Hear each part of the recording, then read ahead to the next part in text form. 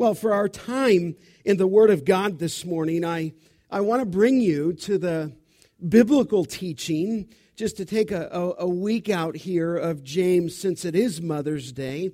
And I wanted to take you to the biblical teaching of what it means to be a godly woman. I think we often hear the words when this phrase, maybe that woman is a godly woman. But I ask myself, and maybe you do at times, and even as you read from the Word of God, what is a godly woman? What does that godly woman look like? And I thought it would be appropriate on Mother's Day to remind us of the character of a godly woman. And I don't think this is just for mothers this morning, although it certainly is. It's for married women without children.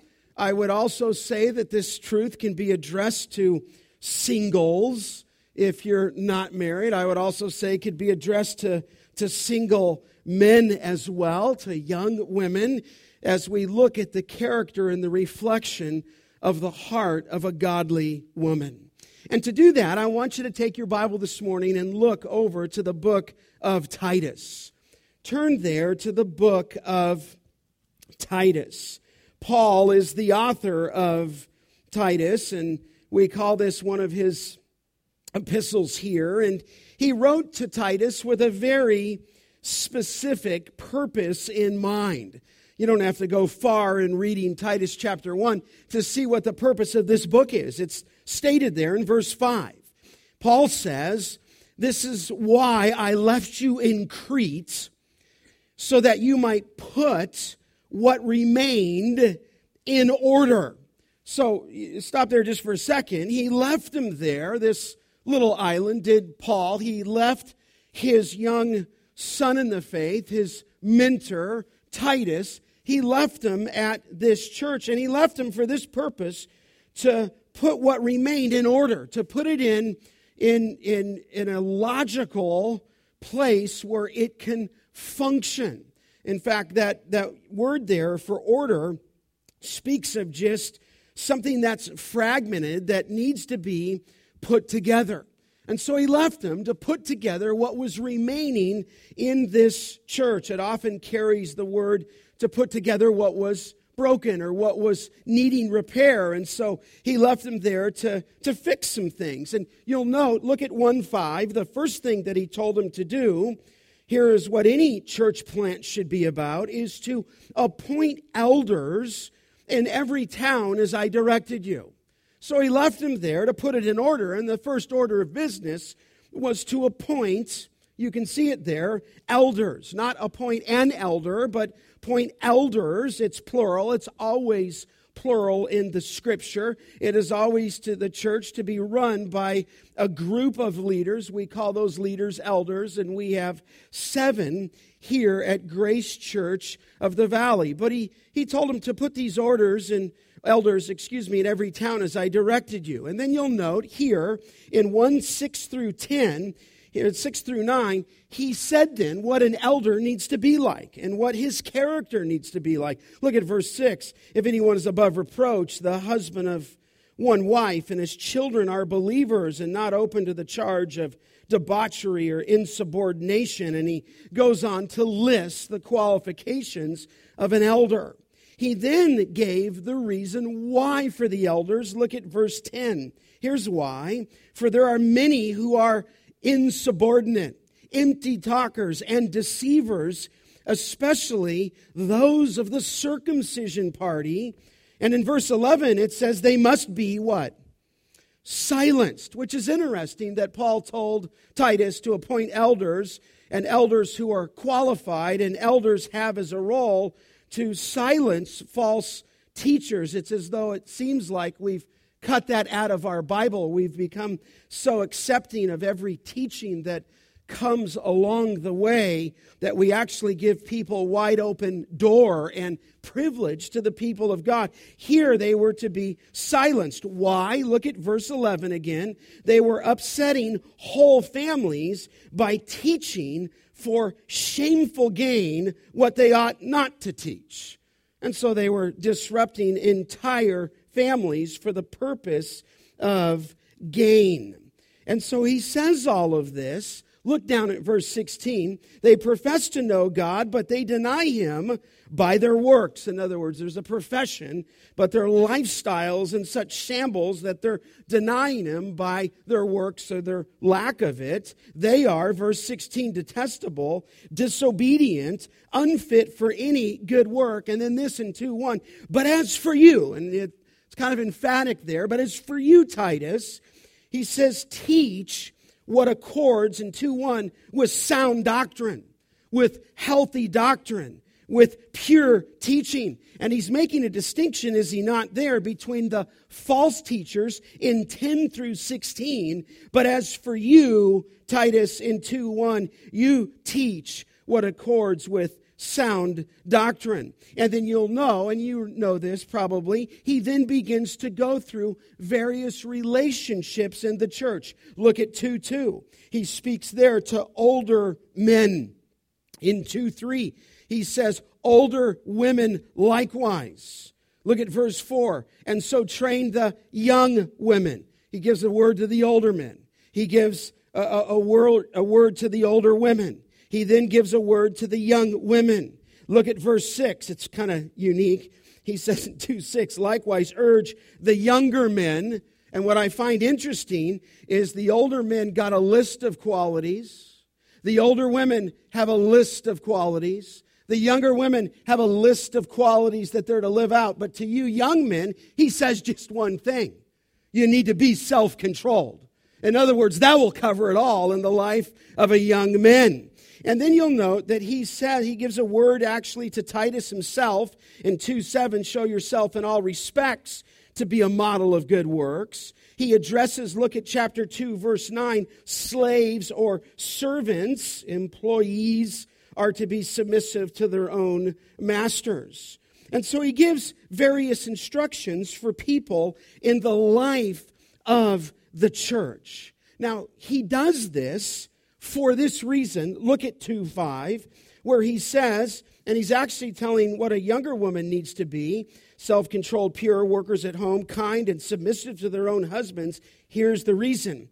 2:5, that the word of God may not be reviled. That the word of God may not be dishonored is the thought. In other words, these truths need to be lived out so that in no way would we ever dishonor the word of God. Now, my focus particularly this morning, if I can say it, though all need to listen, is a very direct address in the life of Grace Church of the Valley to our older women on this Mother's Day. You'll note there that it says in 2:3, look back there, older women likewise are to be reverent in their behavior, not slanderers or slaves to much wine. They are to teach what is good. And in verse 4, and so train the young women to love their husbands and children. Verse 5, to be self-controlled, pure, working at home. And again, it goes on to say there in verse 5 that the word of God may not be reviled. And so my focus is directed towards the older women. Now, I've heard often throughout my ministry from younger women that tell me we need help, but there doesn't seem to be enough older women to help us. It's true. Many have said that to me. It may be that older women were never taught a biblical perspective as to their God-given responsibility, and so they genuinely don't know what it is. And I don't want you to be without knowledge this morning. Older women will teach what that means. It could be that some women simply may not want to be considered in the older woman category, maybe, right? Maybe even some in that group wrongly believe that once their children are grown and gone, that they have done their part and they have no further responsibility. Others may, older women, put all their time, all their energy into their own children and into their own grandchildren and no one else. But here, nevertheless, Paul gives instruction to an older woman. Now, just as we begin here in 2:3, it speaks of an older woman. You might ask the question, how old is that older woman or older women? How old are they? Well, obviously, it's a word in the biblical language. And the word there for older women just simply means an aged woman is what it means. Now, the Scripture does not specify how old that woman is. That would be actually like trying to say, how old should an elder be? Well, there's no technical number given to what that older woman is to be, or for that matter, an elder. Sometimes you might hear that an older woman must be 60. I've heard that. And I think some people identify that age at 60 because of Paul's identification of a widow. When Paul was addressing the life of a widow in 1 Timothy 5:9, it said there that a widow was to be put on the list only if she was not less than 60 years of age. And so as he describes a widow, some people carry that over to the age of an older woman. But this should not be taken, that instruction for a widow, as a biblical imperative that can transfer to an older woman. What Paul called an older woman would likely be called a mature woman, or in my understanding, a middle-aged woman, okay? So he's speaking to those women. He's speaking to you specifically. In fact, just as Paul wrote under the inspiration of the Spirit of God to Titus, to the flock at Crete, the Spirit of God, as fresh as when he gave it, is speaking to these older women at Grace Church of the Valley. Now, after a brief description of the character of an older woman, look what Paul states an older woman is to do. Look at 2:3. It says, after this description of her character, at the end of 2:3, they are to teach what is good. They're to teach. Now, the word for teaching there is not a formal presentation of the truth. That's not what that word teach. There's other words to describe a formal. That's not this word. This word is describing more of a modeling, more of an example. So an older woman is to teach by model, by example, what is good. The heart of the Scripture here is that as Paul tells Titus to tell the older woman, they are to teach what is good. And he's getting at that these women, not by a program, which is interesting, not by a book, but by a lifestyle is the thought, by an example, are to teach the younger women. Mounce in his commentary said of an older woman, he said it pictures the older women, plural, those who are experienced in life, marriage, and child rearing, taking the younger women in the congregation under their care and helping them adjust to their responsibilities. End of quote. And so here, this teaching that is good is by example explained in the very next phrase. What do? Well, they teach what is good. Well, what is that? Look at the Scripture. Verse 4 now. Here's what they teach. And so train the young women, he says, to love their husbands and their children. He says an older woman is to model, mentor, disciple. And here's the word. They are to train the young woman. And bound up in that thought there in 2:4, for the word for train, it is the word train for self-control, okay? That's what the word means in the Greek. It's speaking of self-control. In other words, Paul is telling Titus to tell the older women that they are to teach what is good and train the younger women to be sober-minded, to be self-controlled is the thoughts. Now, you'll note there, look again down at verse 4, and so trained the young women. The word for young is just simply the Greek word neos, and it just means new, which it has the connotation of a newly married woman or young woman. And so again, you have this older woman training the younger women towards self-control, towards discernment by experienced older women in the flock. Now you might ask the question, what does that training consist of? And I'm glad you asked that question, okay? What follows then are 7 beautiful characteristics that an older woman is to train a younger woman in. And so I've titled this message, The Mission and the Mandate of Spiritual Mothering, because that's what it is. It is a mission. It is a mandate. And it carries the ideal of spiritual mothering to this flock. And so as we worship God this morning, let me bring you back to the sacred character of a woman that is put before us. First, maritally, look in 2:4, an older woman is to train the young women to, just uses this phrase, love their husbands, okay? Love their husbands. That's what she's to train a younger woman to do. Now, maybe you've heard me say this before, but there's different Greek words that are used in the New Testament to describe what love means. But you have to say, well, what is he talking about here? Well, he says the older women are to train the young women to love their husbands. And then also the phrase is there to love their children. And there's different Greek words that are given an expression in the New Testament. One that you'd be certainly familiar with is agape love. That is a love that's described in the New Testament of a self-sacrificing type of love. For example, you're well aware of John 3:16, for God so, what? Loved the world. God so agaped the world. And then in the very definition of that, he gave his only begotten Son.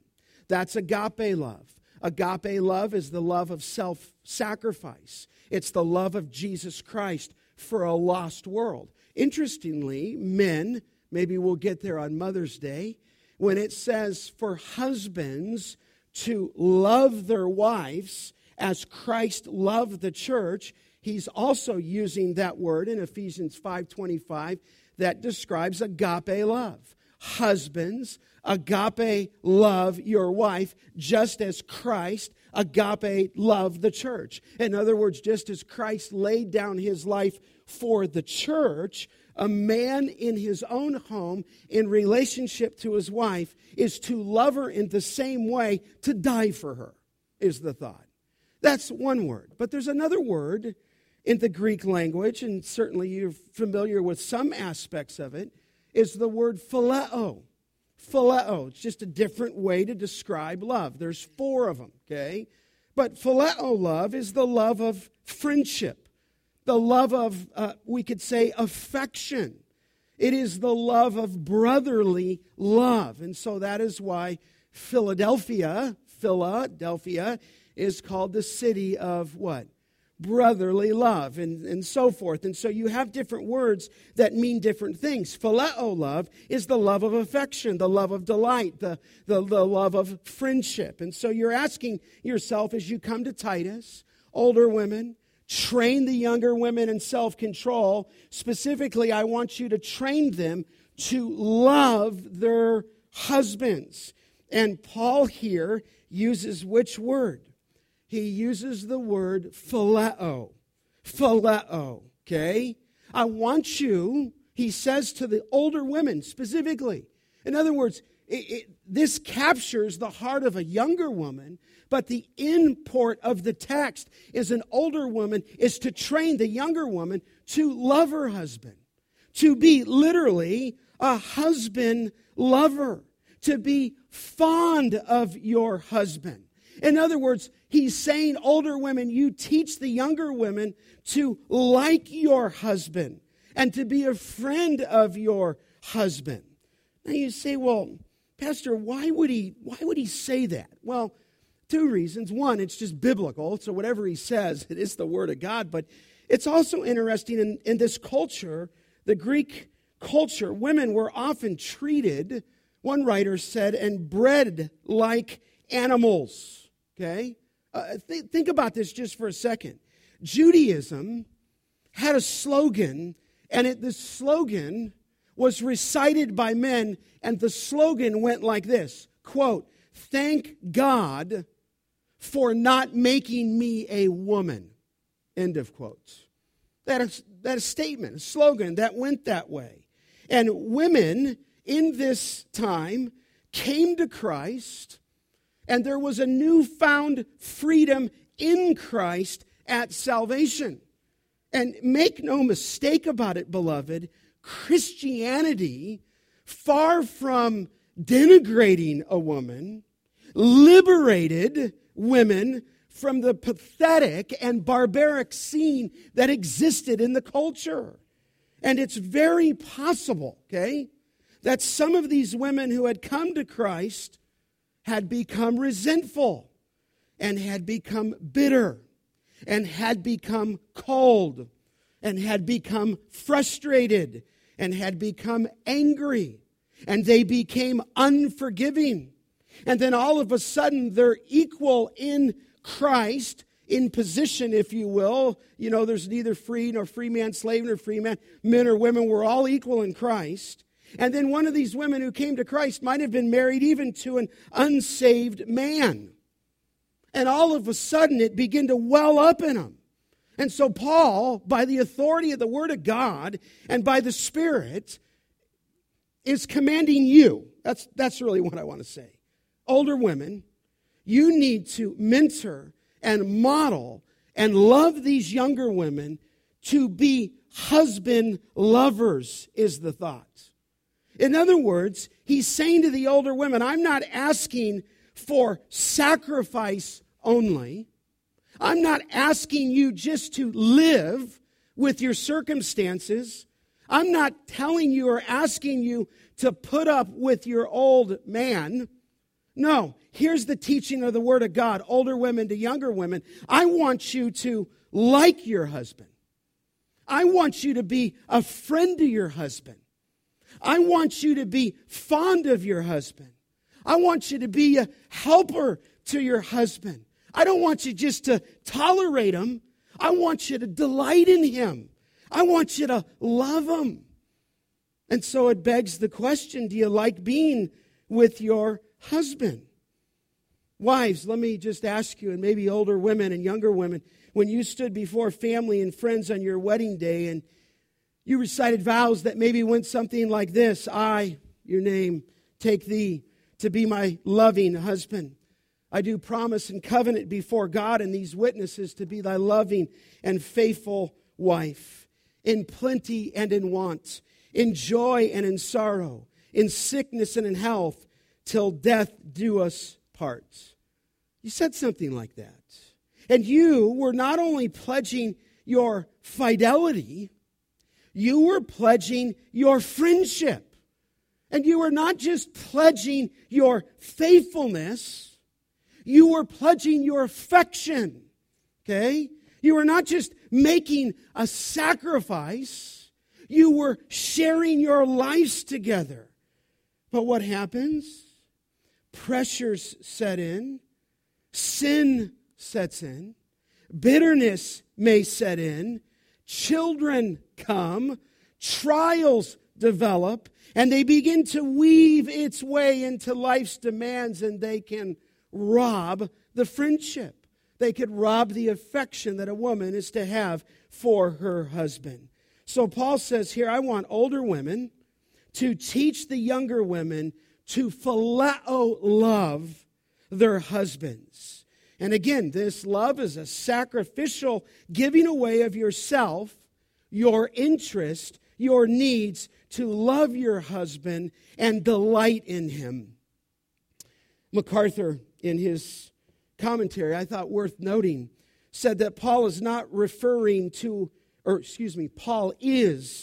referring to a willing, determined love that is not based on the husband's worthiness, but on God's command given to a godly woman. End of quote. Well said. Well said. Listen, it is the role, I want to be super clear here, okay, of an older woman to train the younger women. It is not my role. It is not the elder's role. It is the role of an older, godly, mature woman to train the younger woman, to mentor them, to disciple them. And I don't say that to get myself off the hook or the elder board. I'm just trying to be honest with you. When I look at our church, I just think half of our body is women. And I'm so glad that there's biblical instruction here. And the instruction is not necessarily me. It's not really given to the elder board, though I'm to teach you. It's given here to the older women. And let me say it this way. God has placed the role of mentoring, training, discipling upon the mature older women in the flock. That is a high, high privilege and responsibility. Listen, older women, you have been given a serious and sobering responsibility in the body of Christ.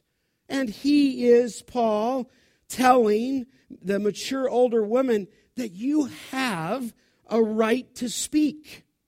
You've lived with your husband, you've raised your kids, and you must, older women, share your successes, your failures, your joys, and your sorrows, what the Spirit has taught you, and your life is the basis for your teaching.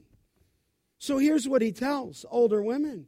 Maritally, you are to train the younger women to love their husband. But there's a second principle here. Look there in verse 2, okay? There's so much we can say, but we shall move on. Maritally, to love their husband. Maternally, look at 2:4. And so train the young women to love their husbands and what? Children. Maternally, and it's linked to that word love, to love their children. Now, once again, words are descriptive, are they not? Is it agape love? Or is it phileo love? What do you think? It's phileo love, okay? It's fascinating. It's kind of counterintuitive. You say, well, why, Scott? Because you would just tend to think that he would say, older women, train the younger women to agape their children. That's not what he says, though. This is the Word of God. The Word of God is phileo. Older women, train the younger women to love their children. In other words, train them to like their children. Train them to delight in their children. Now, you might think most mothers love their children. Why would he even say this? Well, again, back to the culture. And I'm quoting Barclay here. He had an insightful analysis on the day in which Paul wrote, and he said that attitudes made life perilous for children in those days. He said one of these attitudes was a Roman law called patria potestas, which meant the father's power, okay? And that law allowed the father to have absolute power over every member of his family. That father could sell them as slaves. No joke. If you didn't like one of your children, hey, Johnny, you're gone, I sold you, But he could really sell them as slaves. He could make them work in the fields in chains. Like, you just send them out, I want you to go look over these nectarines or peaches, but by the way, I don't want you to cover with a suit. Don't worry about the sprays. In fact, just put it right to your mouth. He could put them out there in chains. In fact, Barclay went on to say he could take the law into his own hands and punish any member of his own family as severely as he wanted, even to the point of inflicting the death penalty. And he had this power as long as he lived. And what would happen is when a child was born, maybe you've heard of this in history, that child was taken and placed between the feet of the father. And if the father reached down and picked up the child stayed in the home. If the father walked away, the child was thrown away. It was a perilous day. And they didn't treat the women right. And the children weren't treated right. And Paul, by the Spirit of God, commands you women to train the younger women to love your husband. And then he trains them to love their children. Let me elaborate just a little bit. Found a letter, not one of my love letters to my wife, but it was a letter dated 1 BC. And it was from a man. The man's name was Hilarion. And he was writing to his wife, Elise. And I think it gives you some insight into how children were viewed. Here's what the letter said, quote, "Heartiest greetings, Elise. If good luck to you, you have another child. If it's a boy, let it live. If it's a girl, throw it out." And this is the day in which Paul wrote. Seneca said this, quote, "We slaughter a fierce ox, we strangle a mad dog, we plunge a knife," he said, "into a sick cow, and children who are born weakly and deformed, we drown." It's a harsh world. Last night, my wife and I were at that elegant store called the Fashion Fair, down at Fresno. And I was in this store. We had to take something back. And I was just sitting in a chair waiting for my wife. Okay? Maybe that sounds familiar to some of you. I was just, I'm not waiting. I can't even shop for myself, So I'm sitting in a chair, and this young girl rolls this boy up to the next chair next to me, right by the dressing room. And I thought, this is the most unique boy I had ever seen in my life. So the first thing I wanted to do is not over-respond. She reeled up a carriage, and I'm just sitting right there. And she sits right next to me. And this boy is a baby, but he's not a baby. Because when I looked at him, he had a face of a young child. But his body was the body of a baby. Never seen anything like it in my life. No, he's about this big. And he's 8 years old. You've never seen anything like and I asked his sister, and then his mom came up, and we had a delightful talk. We found out that he has a rare condition of dwarfism. I forgot the exact term of it. And in this condition, there's only 200 like it in the whole world. And I'd never seen, it's a boy, but he's 8, but he's in a baby's body. And I got to tell you, we just sat there and talked with them, and they're from Palestine. Found out that his name was the meaning of John the Baptist. And so we began to talk, and my wife shared a little bit with her about the Gospel of John. They're obviously Islamic and Muslims. But I walked away from that boy, and I thought he was really a delightful boy. Listen, that boy would have never made it in this time. And in most cases, he wouldn't have made it with most families. And there he was. I let him see my cell phone, and he's a really smart little kid, and laughing and giggling. But you've never seen anything like it in your life. And as I begin to think on this passage, I begin to think, hey, listen, These children, as I mentioned in just that illustration before, were often thrown out by parents. And they were left in what they called the form. And people would come by at night, and they would collect the boys and make them their slaves. And they would collect the girls, and they would raise them as prostitutes. And so Paul was speaking, was he not, to a culture where children were severely abused. And you say, is it any different today? And I would say, yes, it's worse, is what I would say. We have abortion on demand. 150,000 abortions a day. Okay? And if you've looked at all, you don't want to, maybe you've seen Emily Letts this week, who showed her video of the experience of her abortion, and she called it Happy Abortion Day, to let women know that if they choose such a decision, they can be happy of it. In fact, she went on to say on YouTube that she's proud of it. And she said, quote, I feel in awe that I can make a baby. Interesting worldview that she's the creator of life.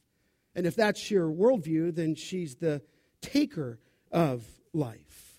Listen, when Paul says to women to love their children, just ask yourself, in our society, do we love them? Because here's the stuff I'm reading out of Newsweek magazine, okay? Christine Ranhosky, who's a manager at a Wall Street firm. Ranhosky is in her 30s. I'm just reading this out of Newsweek. That she's in her 30s, that she and her husband, Alan, a doctor, will probably never have children. She said, quote, you reach an economic point where you don't need to use a calculator in the supermarket. She said, now the decision would be financial as well as emotional, and the bottom line just doesn't add up to children. Ranhosky said, quote, having children isn't necessarily going to buy me more contentment, end of quote. See, so if it's all about you and having a child, then she's going to choose not to have one. Janet Young, 38, a molecular biologist, and her husband, Harold Goldstein, a professor of civil engineering, said about children, quote, this is a prime time in our lives, says Goldstein. If we had a kid, we couldn't be as active. He said, I guess I'm selfish. I like to do things for myself.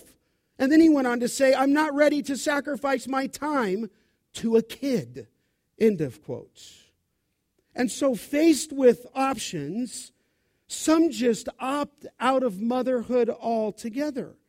And beloved, I just say to us, by way of encouragement, here is a charge, okay, to a young woman to think of her children with affection, that they are not to be viewed as a duty.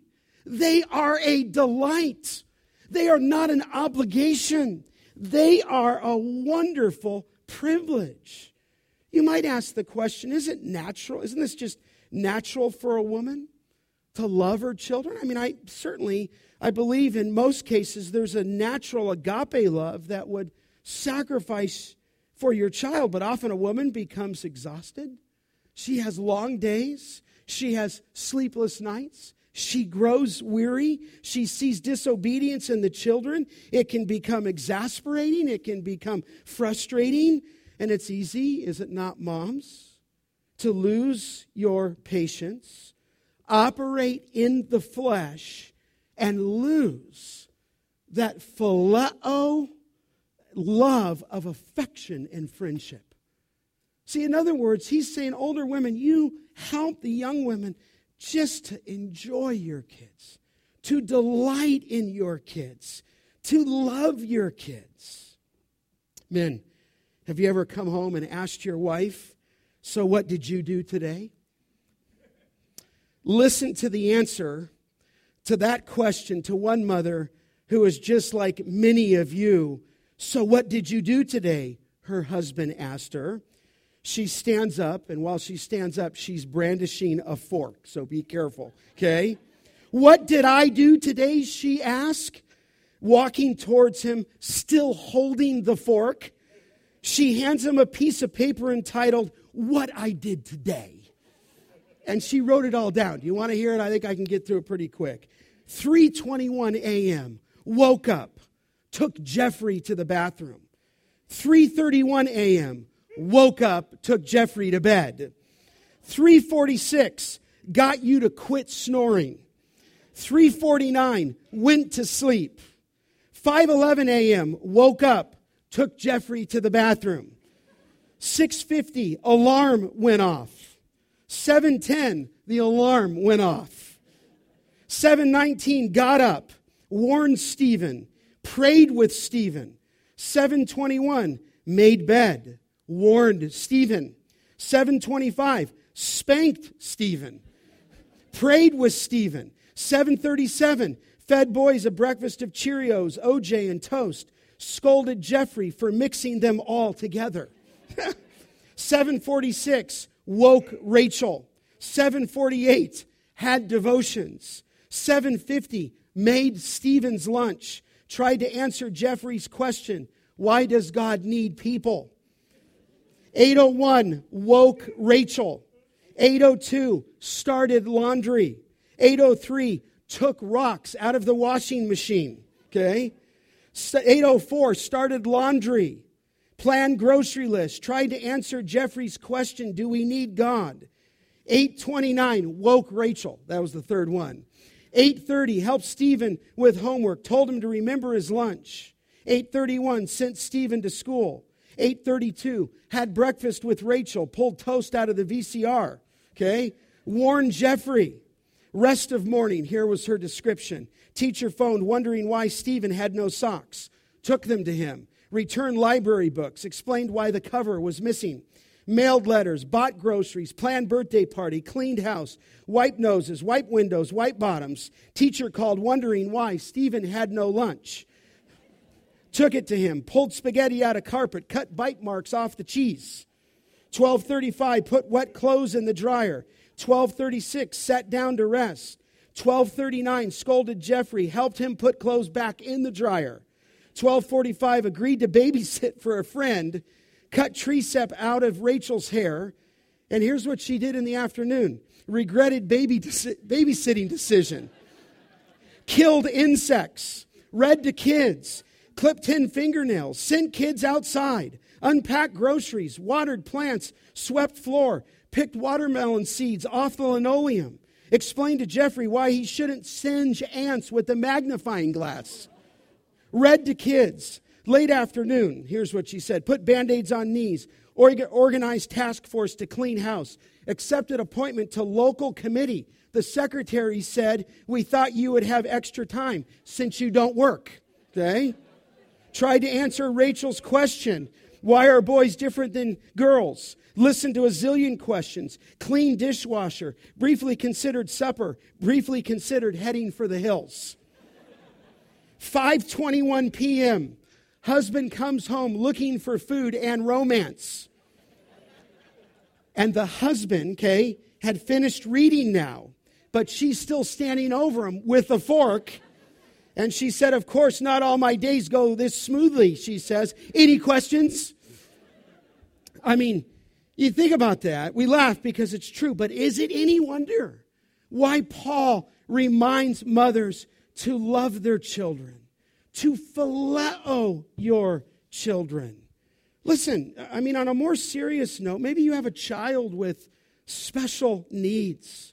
Maybe you feel like you have no time for yourself. Fatigue sets in, sickness sets in, disappointment sets in. And listen, if a mother is not filled with the Spirit, it would be so easy to lose the friendship a mother is to have towards her child. I think Paul's just spot on. And what I'm saying, don't miss the big picture. Older women, I am charging you today. from the authority of the Word of God to train in self-control a younger woman to help her enjoy her kids. Martha Peace, in Becoming a Titus Woman, said a mother that neglects this command in her heart makes cruel fun of her child, calls him names, twists the truth, overreacts with physical discipline, speaks in a harsh tone, tries to control her children with anger. And she said, when exasperated, the mother lets unwholesome words out of her mouth. Words like this: "You make me so mad." Or for a mother to tell a child, "You are so selfish." Or for a mother to say, "I'm so tired. Leave me alone." Or for a mother to say, "I should have known better than to expect you to make your bed correctly. You are so slow." Or even this one, "You are so stupid."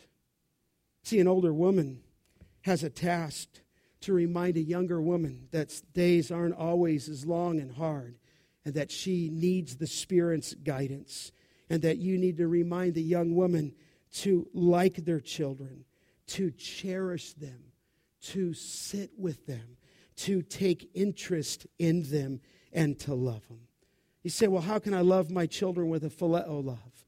Let me just give you 3 here quick insights and principles to encourage you today, okay?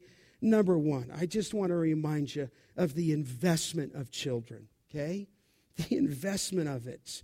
Realize that your greatest investment in the kingdom of God, if you have children, is the discipleship of your children. And I believe the greatest calling in the entire world is to be a wife and to be a mother. It's hard work, it's long hours, but what a wonderful opportunity to make an investment in the kingdom of God by raising children in the ways of Christ. Now, don't misunderstand me. This would never, ever, ever, ever mean that a woman without children or a single woman can't make a significant contribution in God's kingdom. Certainly, Paul would say in 1 Corinthians 7:25 through 40 that it's a blessing to be single. I'm just simply declaring here from the Word of God the privilege that God has given to women in bearing children and raising those children. G. Campbell Morgan, who was a famous preacher, had 4 sons that all became ministers. And at a family reunion, a friend asked one of the sons, "Who is the greatest preacher amongst you?" And while the sons looked at the father, G. Campbell Morgan replied, "Mother." Mother. She's the one who raised those sons. Listen, your greatest disciples, women, will be not necessarily in the church, but those in your own home. And according to God's word, what an incredible opportunity for making an investment in the kingdom of God. Amen? I just want to raise that up. Talk to someone this week, not here, not even by us in this area, whose wife just keeps the children in the room, locks the door, leaves, goes different places. Really hard for him. I think for her, seems like those children are in the way of her desired lifestyle. But listen, here positively, proactively, if you're a young mom, listen, phileo those kids. Older women, you need to come alongside them. Secondly, not only investment, but privilege. What a privilege you have been given from God, that He would entrust to you children who are made in His image to be raised and loved by mothers with affection, with friendship, with interest. What a high privilege.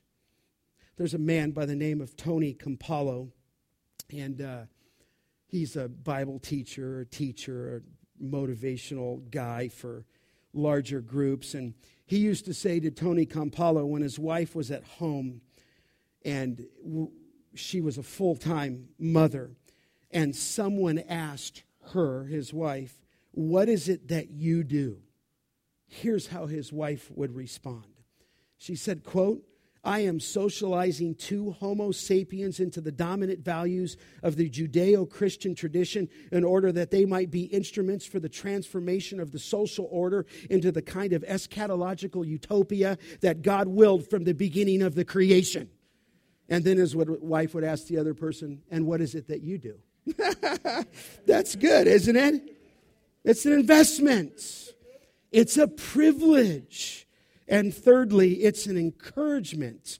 And this is a word to you, fathers, a word to me, that you need to provide your wife with praise for the countless hours of work to raise your family. You need to give them words of praise, words of admonishment, not words of criticism. I mean, I would tell you that my fondest memories of my home, as I stand up here and speak, and I think just say this off the cuff, nowhere in my notes, is the laughter in my home of my wife with our children.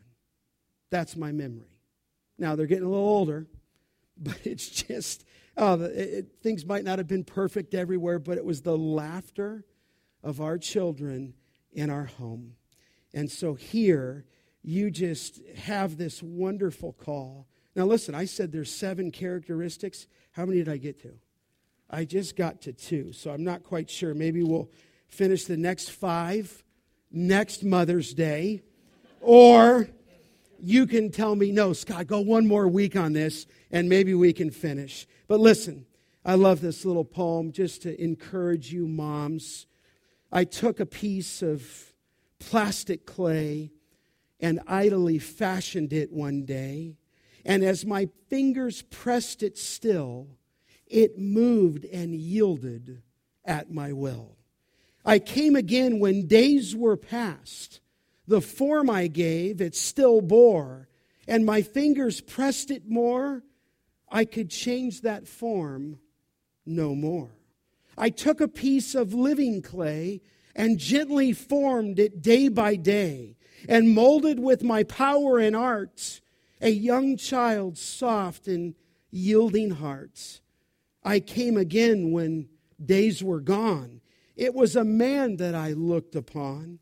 He still that early impress bore, and I could change it nevermore.